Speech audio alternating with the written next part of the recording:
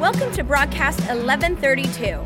You can join us live every Sunday during our worship experience or at church1132.com. I'm going to read this morning a few verses out of Matthew chapter 16.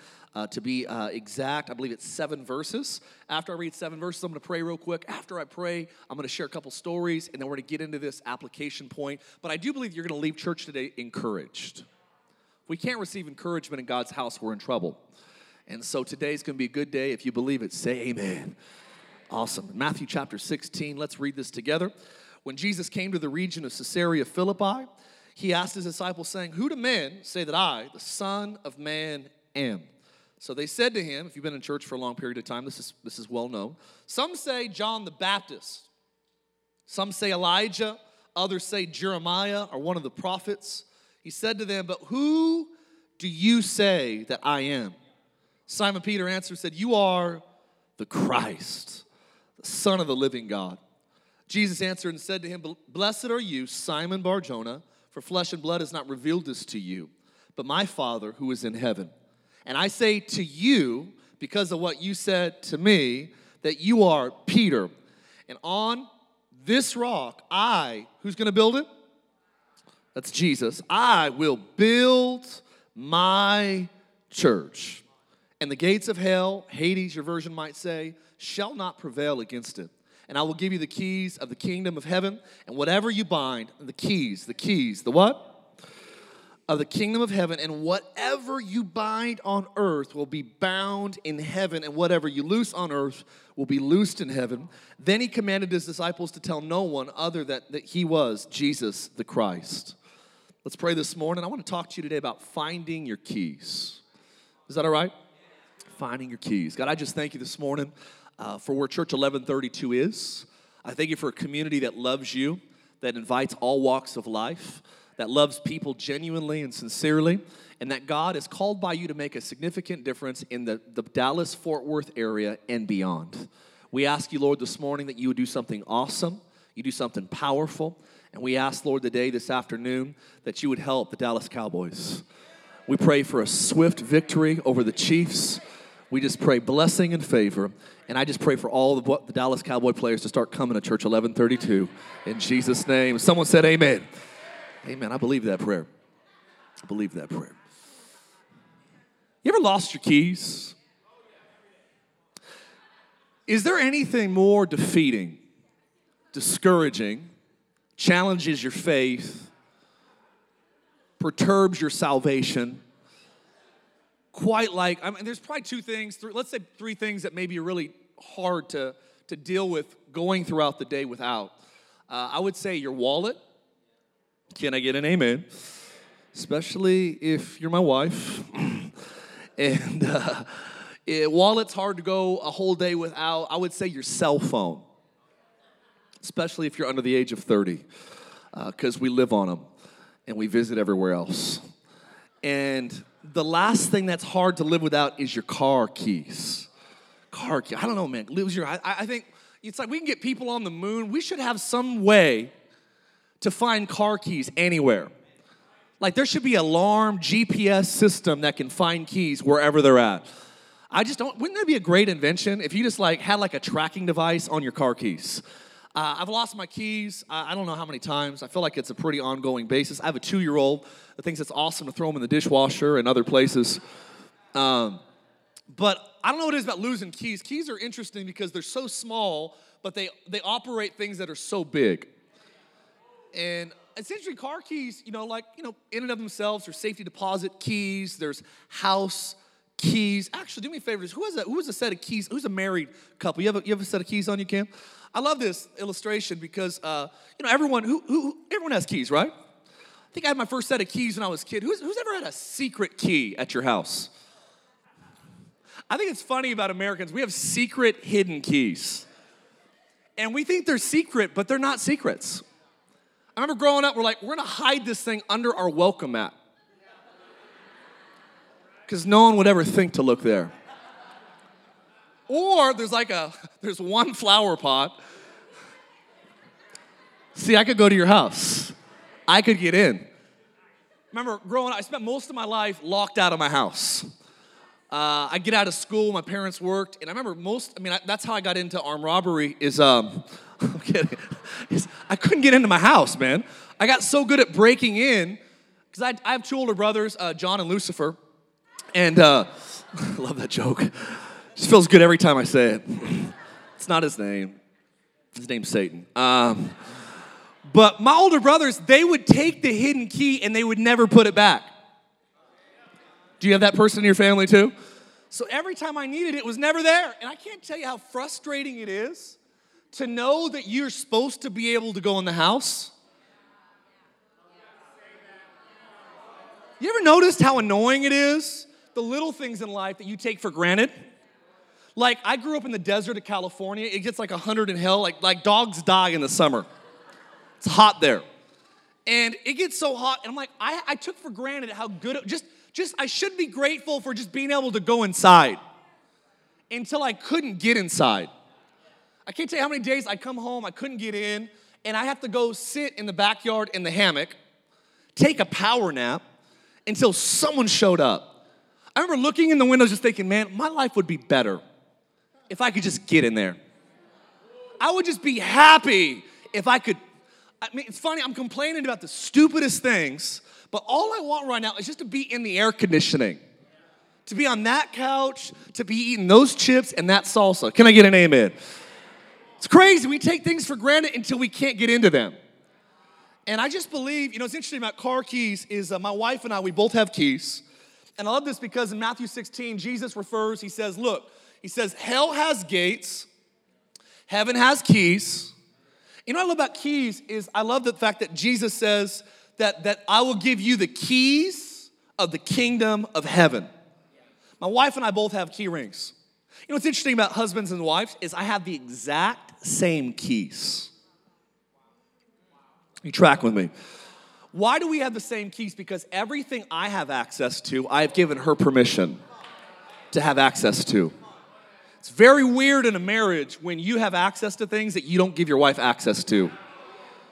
In great relationships, there's a trust. Are you following me? There's a camaraderie. There's a loyalty. There's a togetherness that you go, you know what, Rochelle? Anything that I have access to, you have access to. Except my car. Come on. Amen? My wife has car keys to my car. She has house keys to our house. She has the lock at the storage unit that we don't need. Come on, follow. She has the same keys to everything that I have. Why? Because there is a relationship that we have a mutual agreement. What belongs to me when we got married now belongs to you, for better or for worse. We got the same keys. I like these keys. I think you need a new Seahawk thing though, bro. The Seahawk thing is struggling. You guys see that? Where's the camera at? I'm just kidding. Oh, Spencer. See, I'm sorry. I mean cowboy thing. This cowboy thing is really messed up. I love it. Keys. Jesus, I love it. He says, I'm not going to give you locks. I'm going to give you keys. I want you to have access to the places I have accesses to. You know what I think though? The frustration of losing your keys is you don't realize how important they are until you don't have them. You have the nicest car. I've learned this. You have the nicest car. You have a Bugatti Veyron, 0 to 60 in under 2 seconds. Goes 253 miles an hour. Drives so fast that literally, it drives so fast that it would wear the tires out at 253 miles an hour in 11 minutes. Going 253 miles an hour would wear out its $16,000 tires in 11 minutes. But you would never ruin your tires because going 253 miles an hour, you would run out of gas in 9 minutes. But you know what's interesting about the Bugatti Veyron, as bad as it is? That car does nothing without the key. You hear me? And I want to let you know, like my daughter, I don't like it when she's in my car, my 2-year-old, because she's turned all the way up. I don't like her in my vehicle touching stuff when the keys are in it. Because it's dangerous. Because, listen to me, kids can't handle things that have power when they can't be trusted with the keys until they know how to use it. And I believe that we serve a God, a heavenly Father, that's the same way with his children. There's keys that he has that he wants to give the church.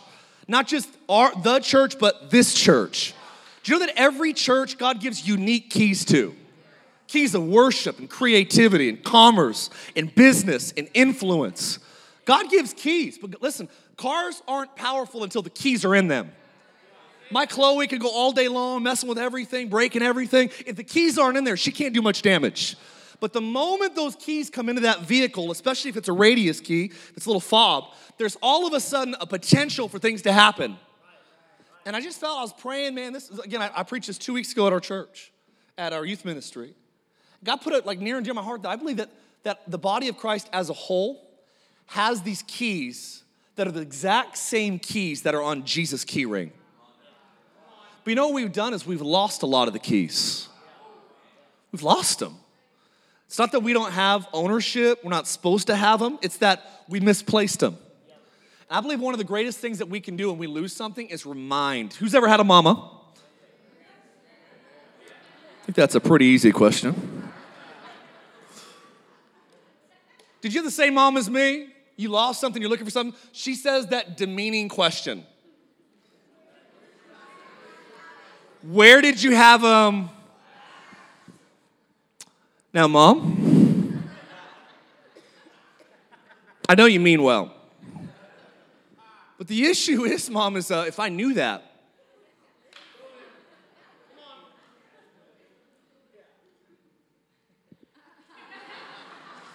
we wouldn't be here.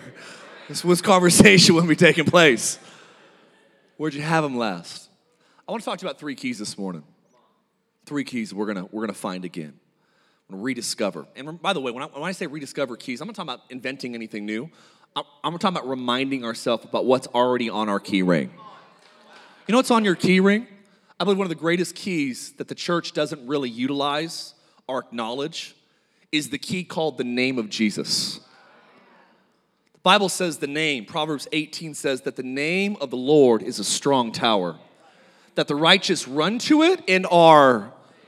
You know what he says in John? I love this because in John, I believe it's John 16, he says in John, it's John chapter 16, verse 23 and 24.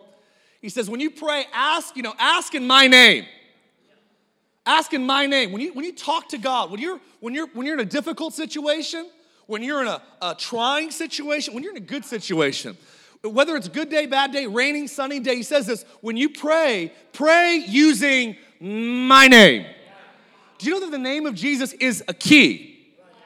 It's a key. For instance, I have a brother in California, and if you were ever in California and you fell into hard times and you called my brother, and if I told you, I said, hey, you said, Pastor Mark, hey, I'm in Southern California. You said you have a brother here. I don't have any money.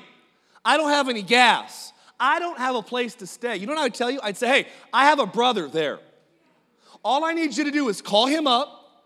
Even though you don't know him, all I need you to do is tell him, hey, Mark Francie, I want you, when you call him, to use.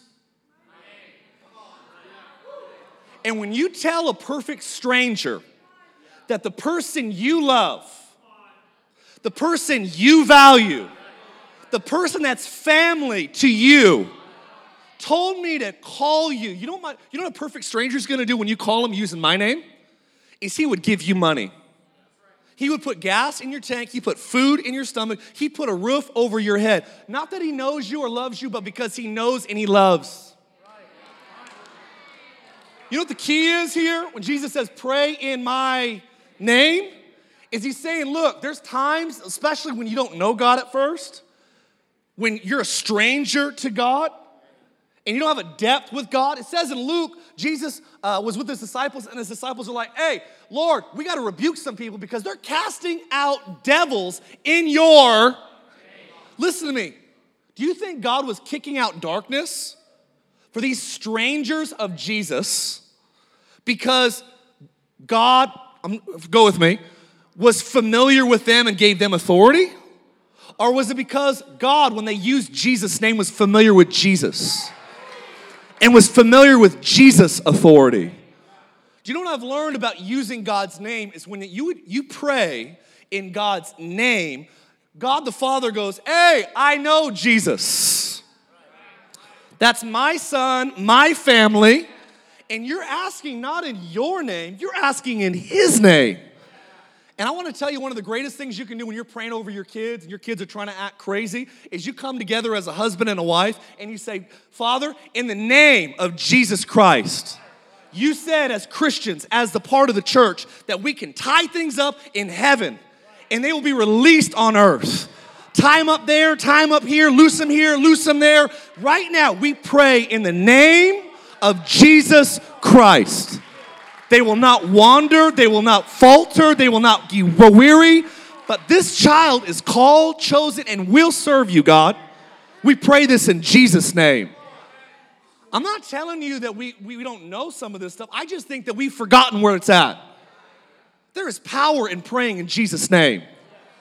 Man, our marriage is struggling. God, I come to you in the name of Jesus Christ. I bind this marriage to the perfect will of God.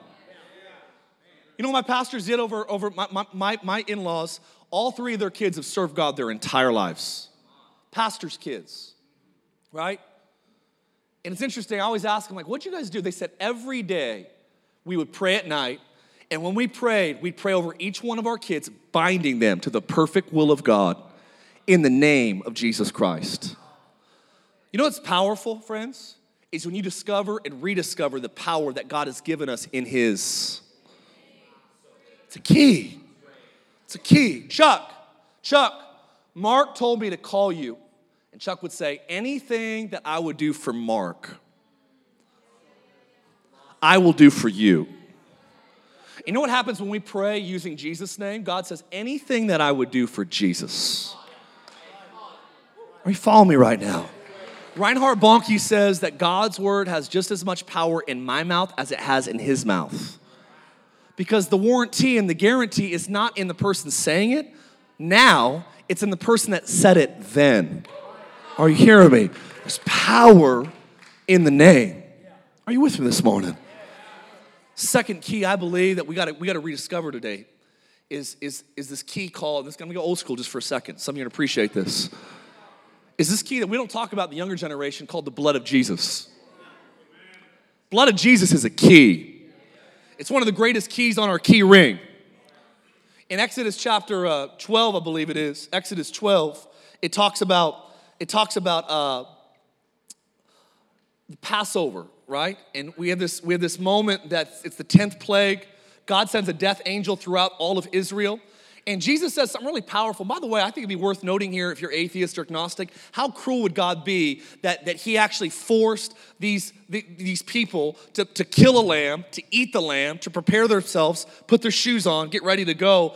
And it says that the death angel came through, and it says that when they actually put the blood on the doorpost of the house, they would actually put it on each side and in the middle.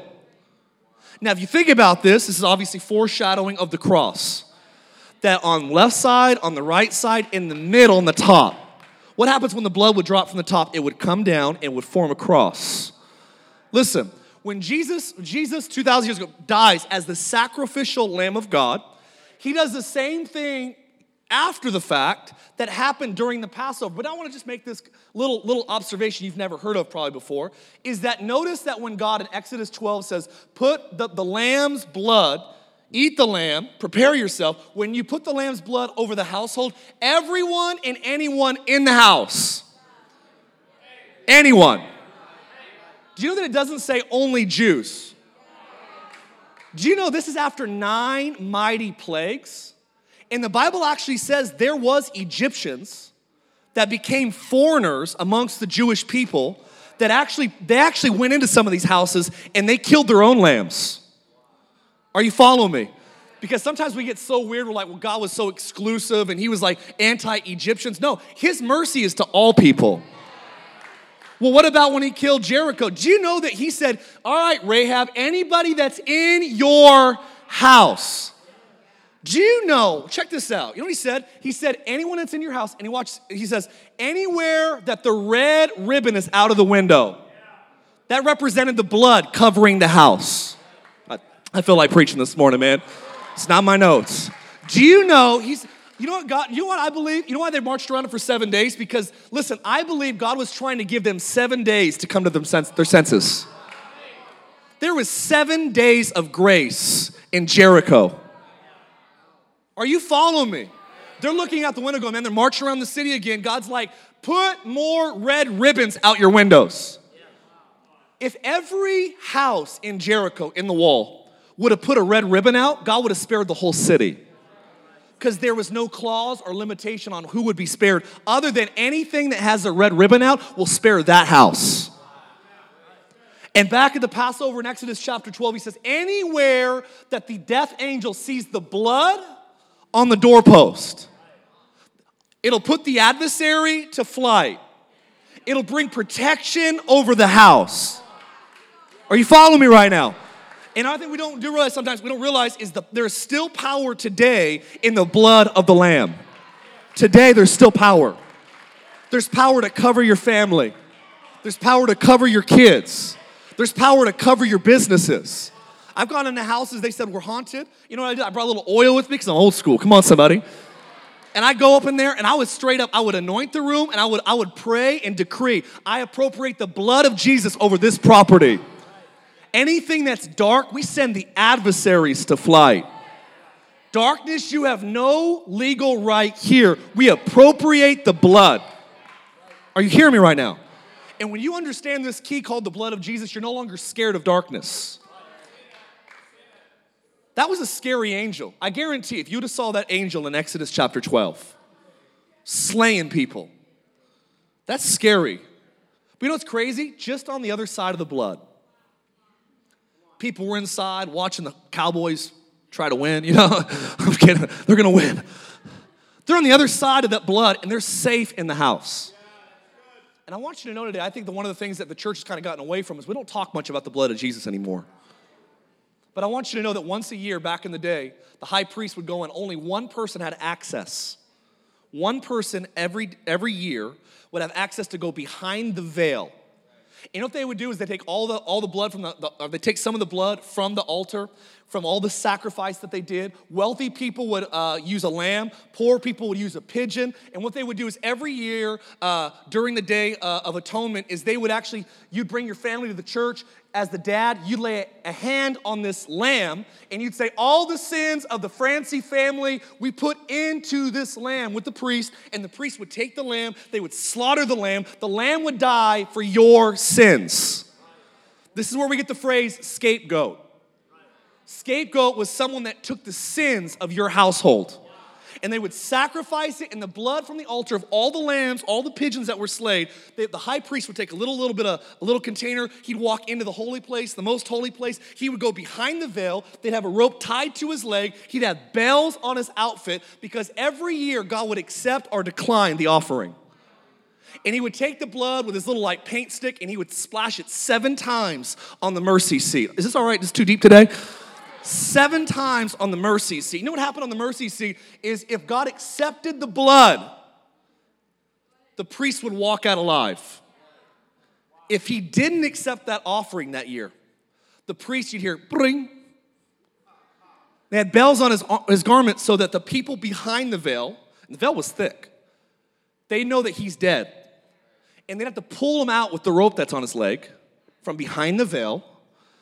Because listen to me, God always responded to the blood. Human blood, animal blood was hit or miss. It was accepted some years, it was declined other years. But the blood of Jesus is perfect.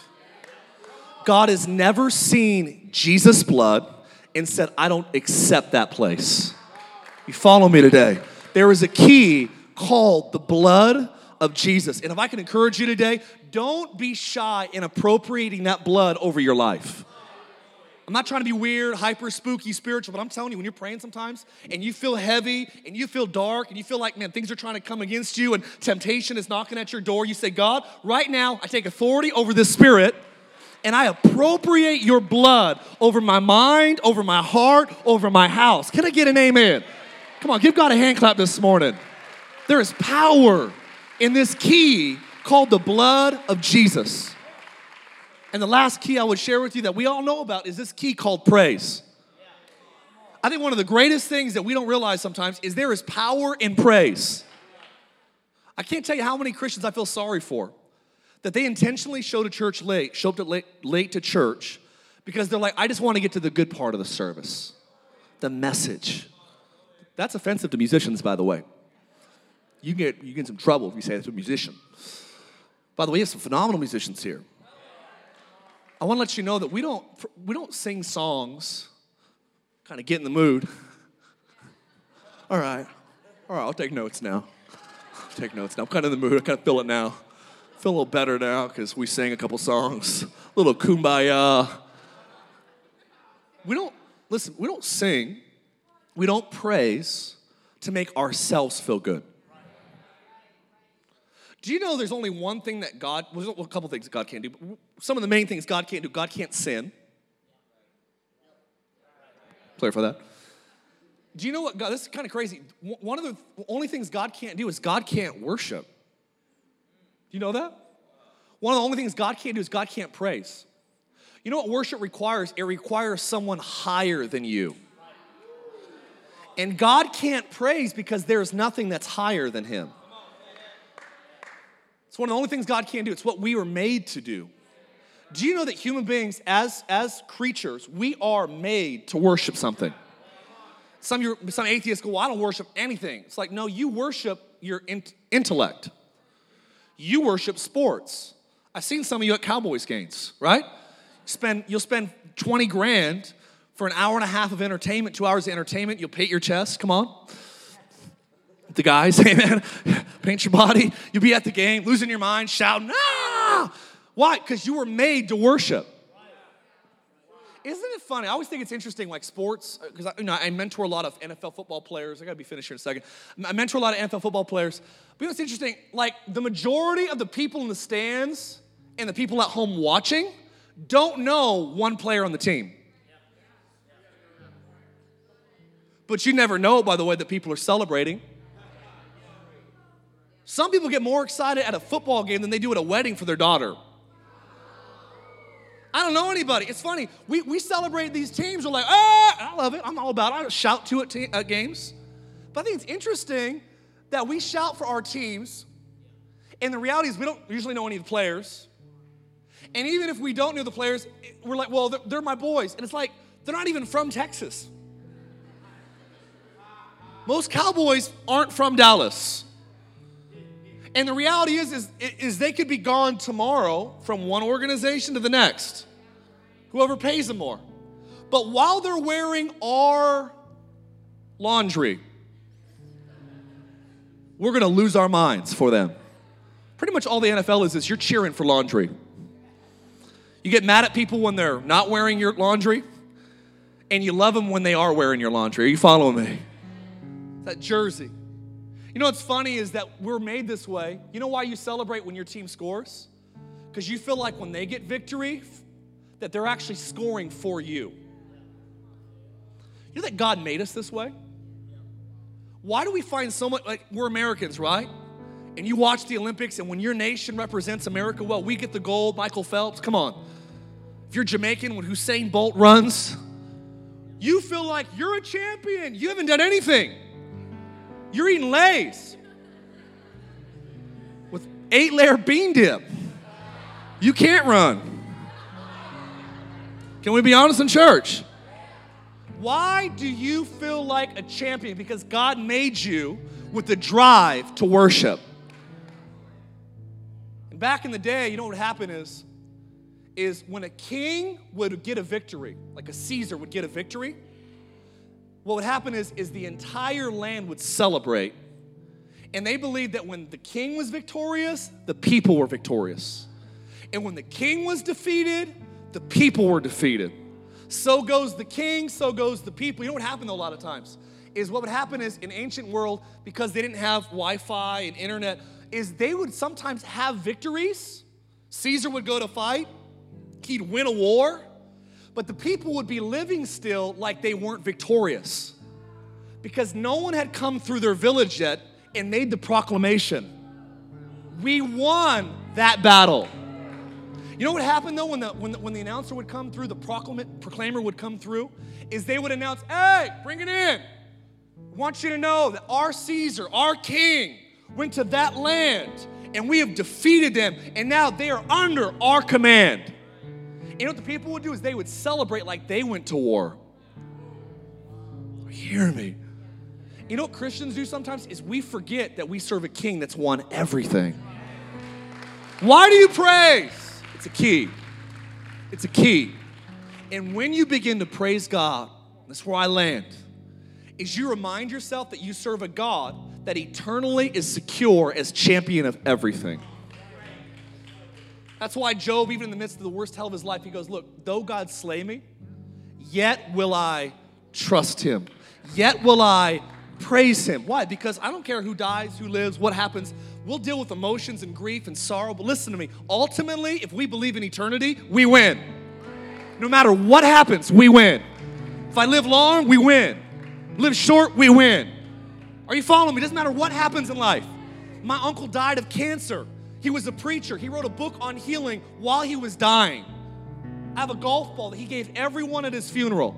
It's his favorite golf ball. And on the back of the golf ball, it says, no matter what happens, we win. I travel with that golf ball in my bag. For like the first 6 years I traveled itinerantly. It was a reminder that we serve a God that no matter what life throws at us, we win. I gotta tell you guys that when I praise, I'm not reminding myself only, I'm reminding the devil that we win. And when I praise, I'm reminding myself that, look, though it's challenging, I know the future, we win. And that's why we praise. We praise to get authority in the moment because we serve a God that wins. There is a key called praise. And I don't sing because I have a good voice. I sing because I have a good God. We win. We win. We win. And I want to pray for you today as you all stand to your feet. Thanks for listening. You can find out more about us at church1132.com.